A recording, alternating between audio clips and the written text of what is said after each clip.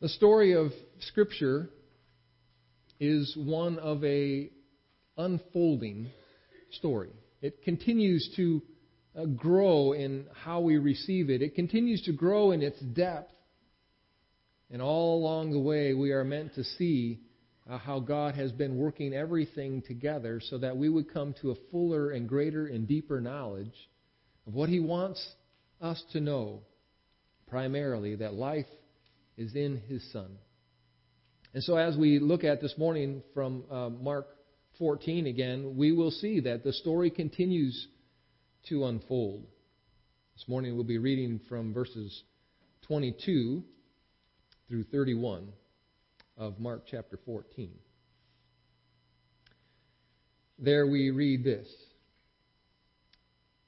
As they were eating, He took bread, and after blessing it, He broke it and gave it to them and said, "Take, this is my body."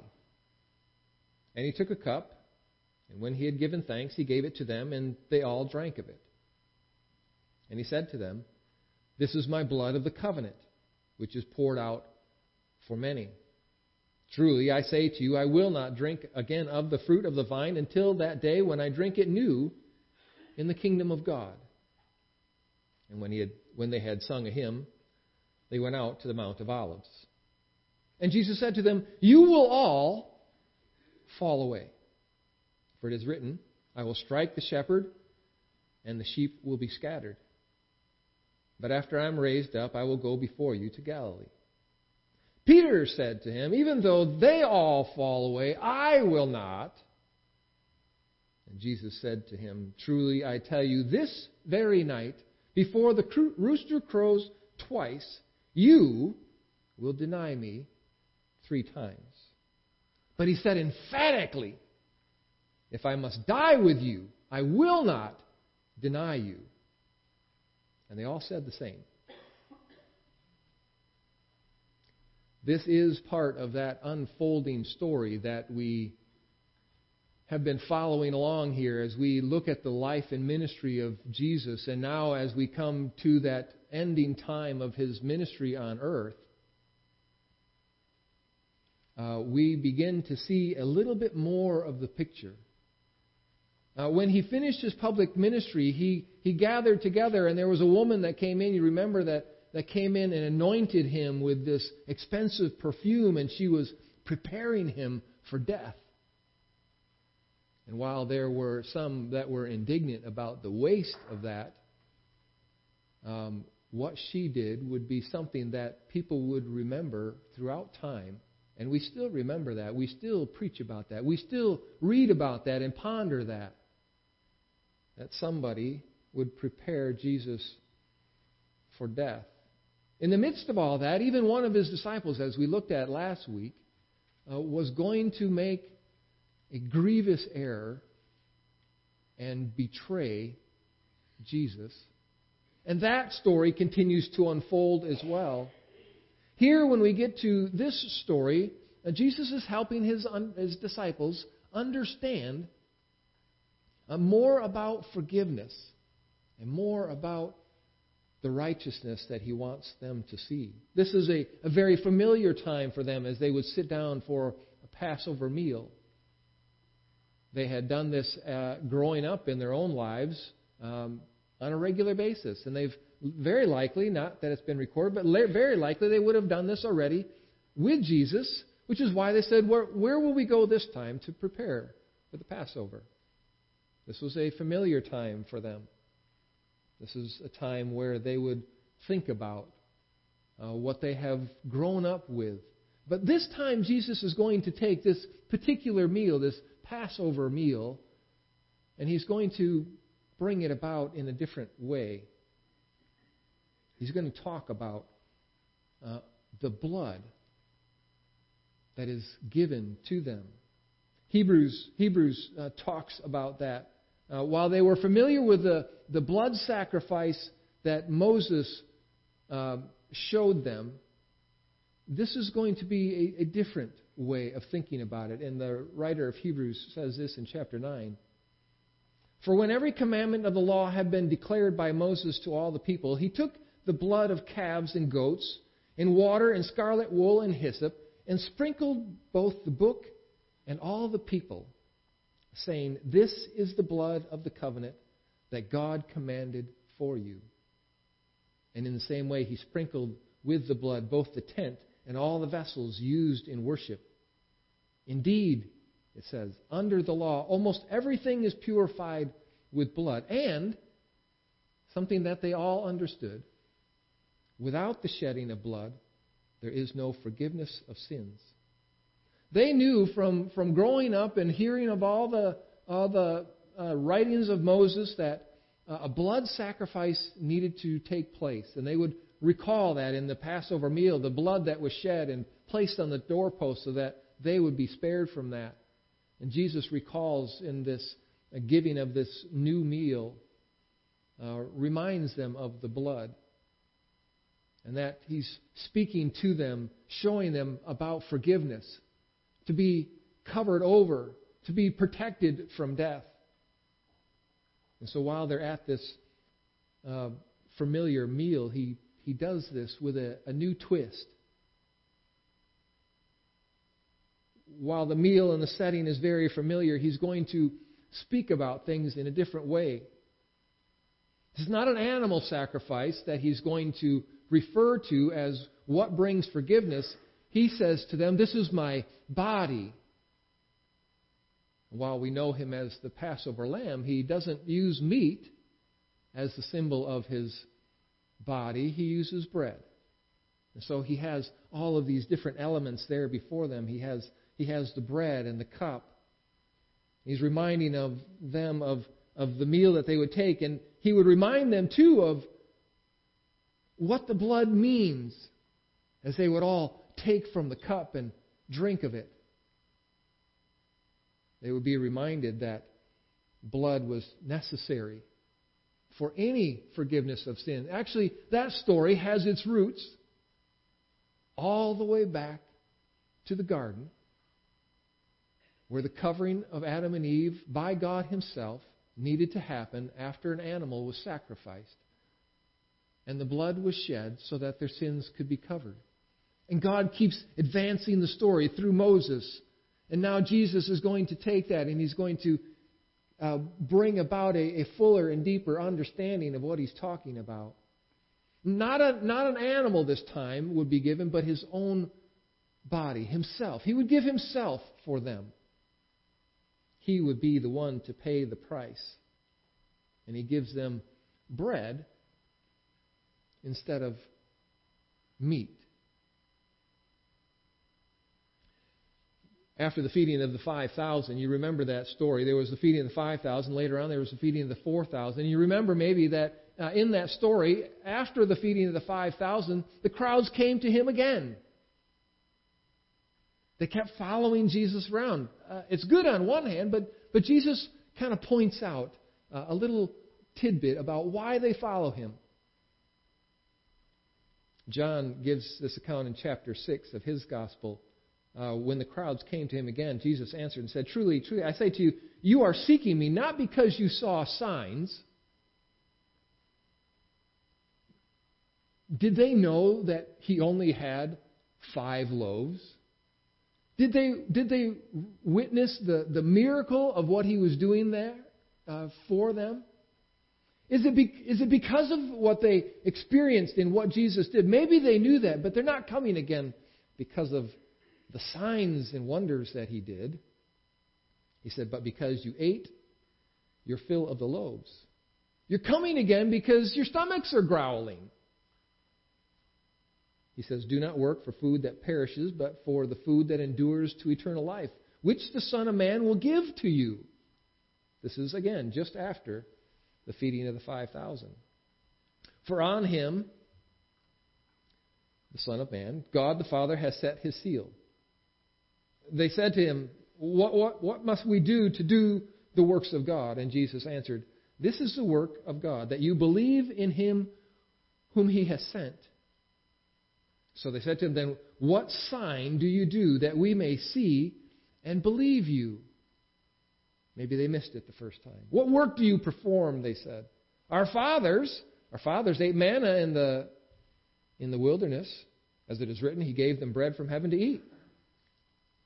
We had manna from heaven. God gave us that as a way to show His power. What sign do you give, He says. Jesus said to them, truly I say to you, it was not Moses who gave you the bread from heaven, but my Father who gives you the true bread from heaven. For the bread of God is He who comes down from heaven and gives life to this world. And so they said to Him, Sir, give us this bread always.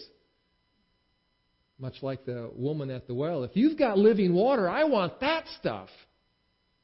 People too, if you've got this bread that gives life, we want that. And Jesus said to them, I am the bread of life. Whoever comes to me shall not hunger, and whoever believes in me shall never thirst. Jesus is already at this story, prior to where we're at, He's been talking about the bread. And maybe you've noticed too that when in the story of both the feeding of the 5,000 and the 4,000, when He got the bread, He took the bread and he broke it. He said a prayer and He broke the bread and He gave it to them. He did that when He fed the 5,000 and the 4,000. Kind of a primer for what He was about to do here with His disciples. And so He does the same thing. He sits down with His disciples and He breaks the bread and He prays and He distributes it to all of them. And the same way with the cup. Going back to the cup, Luke says in his account, the cup that is poured out for you is the new covenant in my blood. Luke makes sure he adds that this is a new covenant, not like the old covenant. Mark has that implied here. It's not that he didn't know that it was a new covenant. It was understood. Luke makes it very clear that the cup that's being given is a new covenant, Jesus said, in my blood. And while they had that sacrificial system in the Old Testament to forgive their sins and to cover them with righteousness, Jesus is doing it in a different way. Where they did have faith in that, Jesus was going to bring about a new covenant, a better one, a more permanent one, an actually permanent one, not just more permanent, not just hopefully this one will last. This one will be a permanent covenant, and it will be in His blood. In doing so, Jesus makes a very intimate connection with those that would follow Him. Whereas it was before the blood of bulls and goats, now He is giving Himself as the sacrifice. He is pouring out His own blood so that they will be intimately connected to the one who is sacrificed for them. There was no intimate connection with the bull or the lamb there was no connection there. In fact, they got so lazy about their sacrifices, they wouldn't always choose a spotless lamb, an unblemished creature. They would save the good one, and here, let's sacrifice that one. There was no intimate connection with the sacrifice. They did put their faith in the sacrifice that it would cover their sins, but now there's going to be this deep and intimate connection. We're now joined with Christ by His sacrifice. Or maybe it would be better to say it this way, He's now joined with us. It is truly that two-sided equation. We join ourselves with Christ in His sacrifice, and in His sacrifice He joins with us. And that's very intentional, where Jesus wants to be a part, a deep and lasting part of His disciples.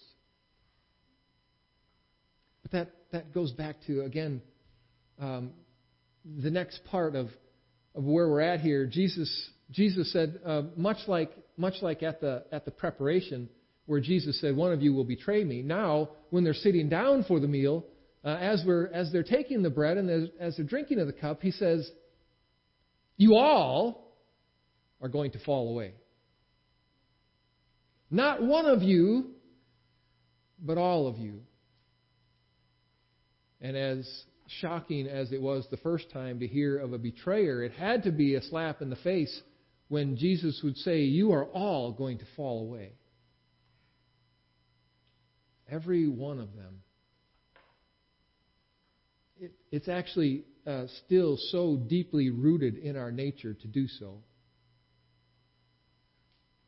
You and I maybe would like to think of ourselves as sitting there reclining at the table with Jesus, thinking about the shedding of blood and the forgiveness and everything, and Jesus bringing this to our attention that this is going to be a new covenant in my blood. And maybe while we don't understand that yet, we're kind of excited about this new covenant relationship.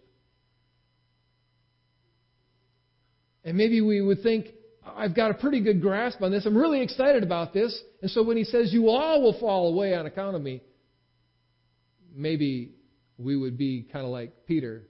Well, not me. Maybe they were thinking in their minds like they were thinking before, "Surely not I. I would not do that.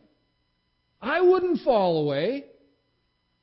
I've been growing in my faith. I'm not prone to those kinds of failings anymore." Except we are. I'd love to be the one that could sit at the table and think that I could do that, but I know myself. And what Jesus is about to face and the journey that he would take his disciples along with, it's going to be a difficult one. Where their association, that intimate connection with Jesus is going to come into question. And do you really want to stay connected to him when he's about to lose his life? I would probably shrink back. I know I would. If I was there at that time, I would be saying the same thing with them. "Surely not I. I wouldn't do that." Peter gets so bold about it, speaking as the spokesperson for the whole group. Emphatically, he says, "Even if I must die with you, I will not deny you." And yet, Jesus has already made it very clear that is going to happen. When the shepherd is struck, the sheep will scatter. When something's wrong with the shepherd, the sheep are lost. They begin to wander away. It's just the nature of sheep. Jesus knows this, and he recalls that from Zechariah's prophecy that this is going to happen. Jesus doesn't make these things up as he goes. He's reminding them of what will be, just as certainly as Judas was going to be the one. It is just as certain that they are all going to fall away. They will all scatter once the shepherd is struck.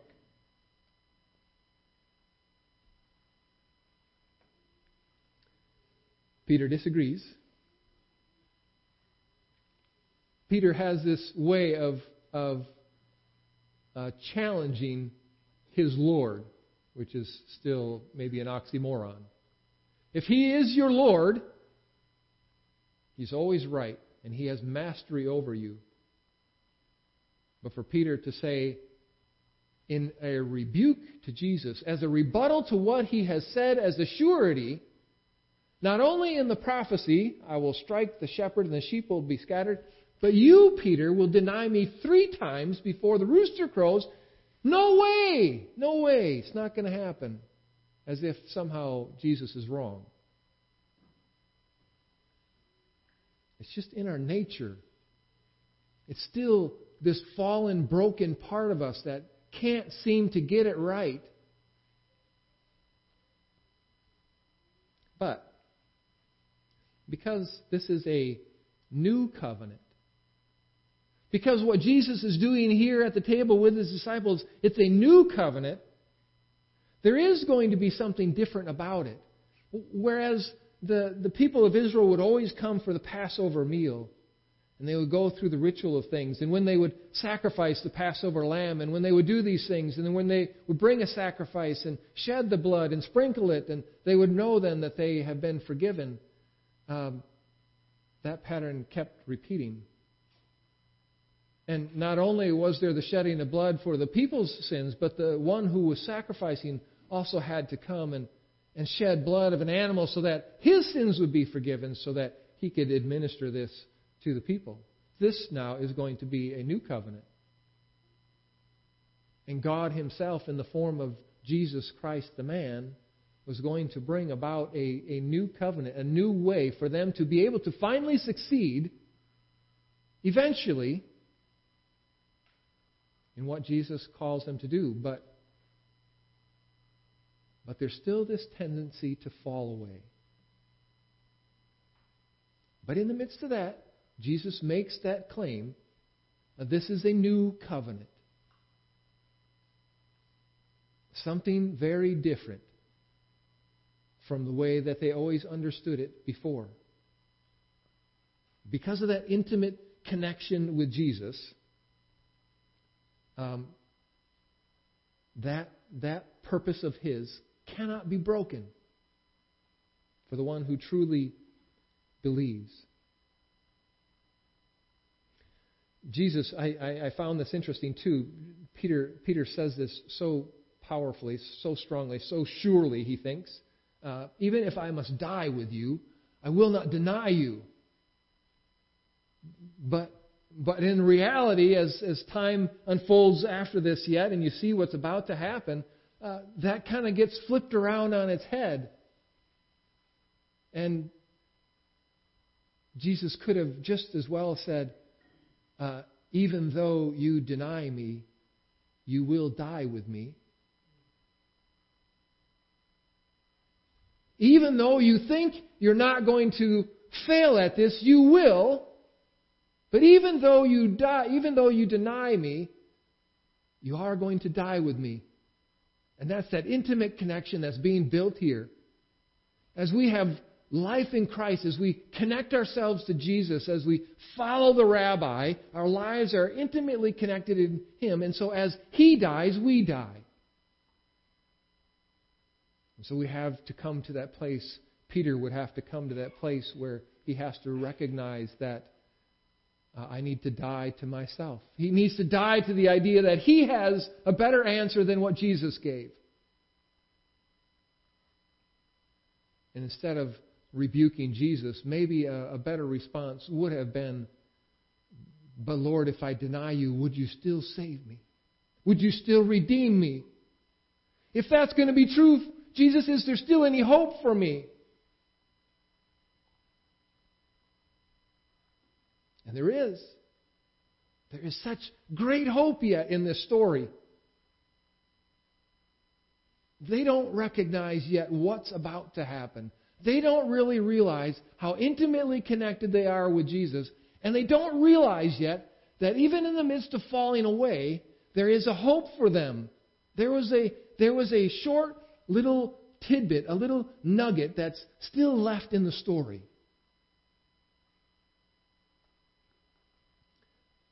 But after I am raised up, I will go before you to Galilee. You're all going to fall away. All of them would deny him. But Jesus rather quietly says, but after I am raised up, once death is conquered, I will go before you to Galilee. Jesus knows that their falling away isn't going to undo them. The betrayal of Judas was going to be his end. The one that would just as emphatically deny any relationship at all, ever, with Jesus. He would be lost. The disciples, on the other hand, according to Jesus, would all stumble and fall when pressure got too great, even though they held on to that faith. He says, after all of this, I'm going to go ahead of you to Galilee. There's a meeting that he already has determined for them. He doesn't say anything about it here. He just says, I'm going ahead of you. Much like from last week, when they said, where should we go and prepare? And Jesus said, oh, well, do this. I'm already working that out. That same thing is worked over here in this time. You will all fall away. You and I have all fallen away. But Jesus continues to go ahead of us. He has a purpose yet. The new covenant that Jesus is putting into place here is one that is going to be so powerful that even though we fall in our faith, He will raise us back up again with Him. And even though we die with Him, we will also be raised up with Him. And He says, when I'm raised up, I'm going to meet you guys in Galilee. What He's going to do for them in Galilee will be incredible for them. He only mentions it here. And that encounter is yet to happen. It will actually be told again that it's going to happen. And so we have that confidence that just as much as Jesus said it would happen once and it's repeated again, it is going to happen. There is no doubting Jesus, even though some would. Some would rebuke. All would fall away. It doesn't change Jesus' word or authority. And so in this place where death and denial meet, where Peter and the rest of them all think they're far too strong to ever deny, but they are strong enough to die with Him, Jesus would turn that upside down. And even though they do deny Him, they will die with Him and be raised with Him. And He has a plan for them yet. And the story will continue to unfold. Because Jesus is not done with His disciples, even though they would all fall away. Would you join me in prayer?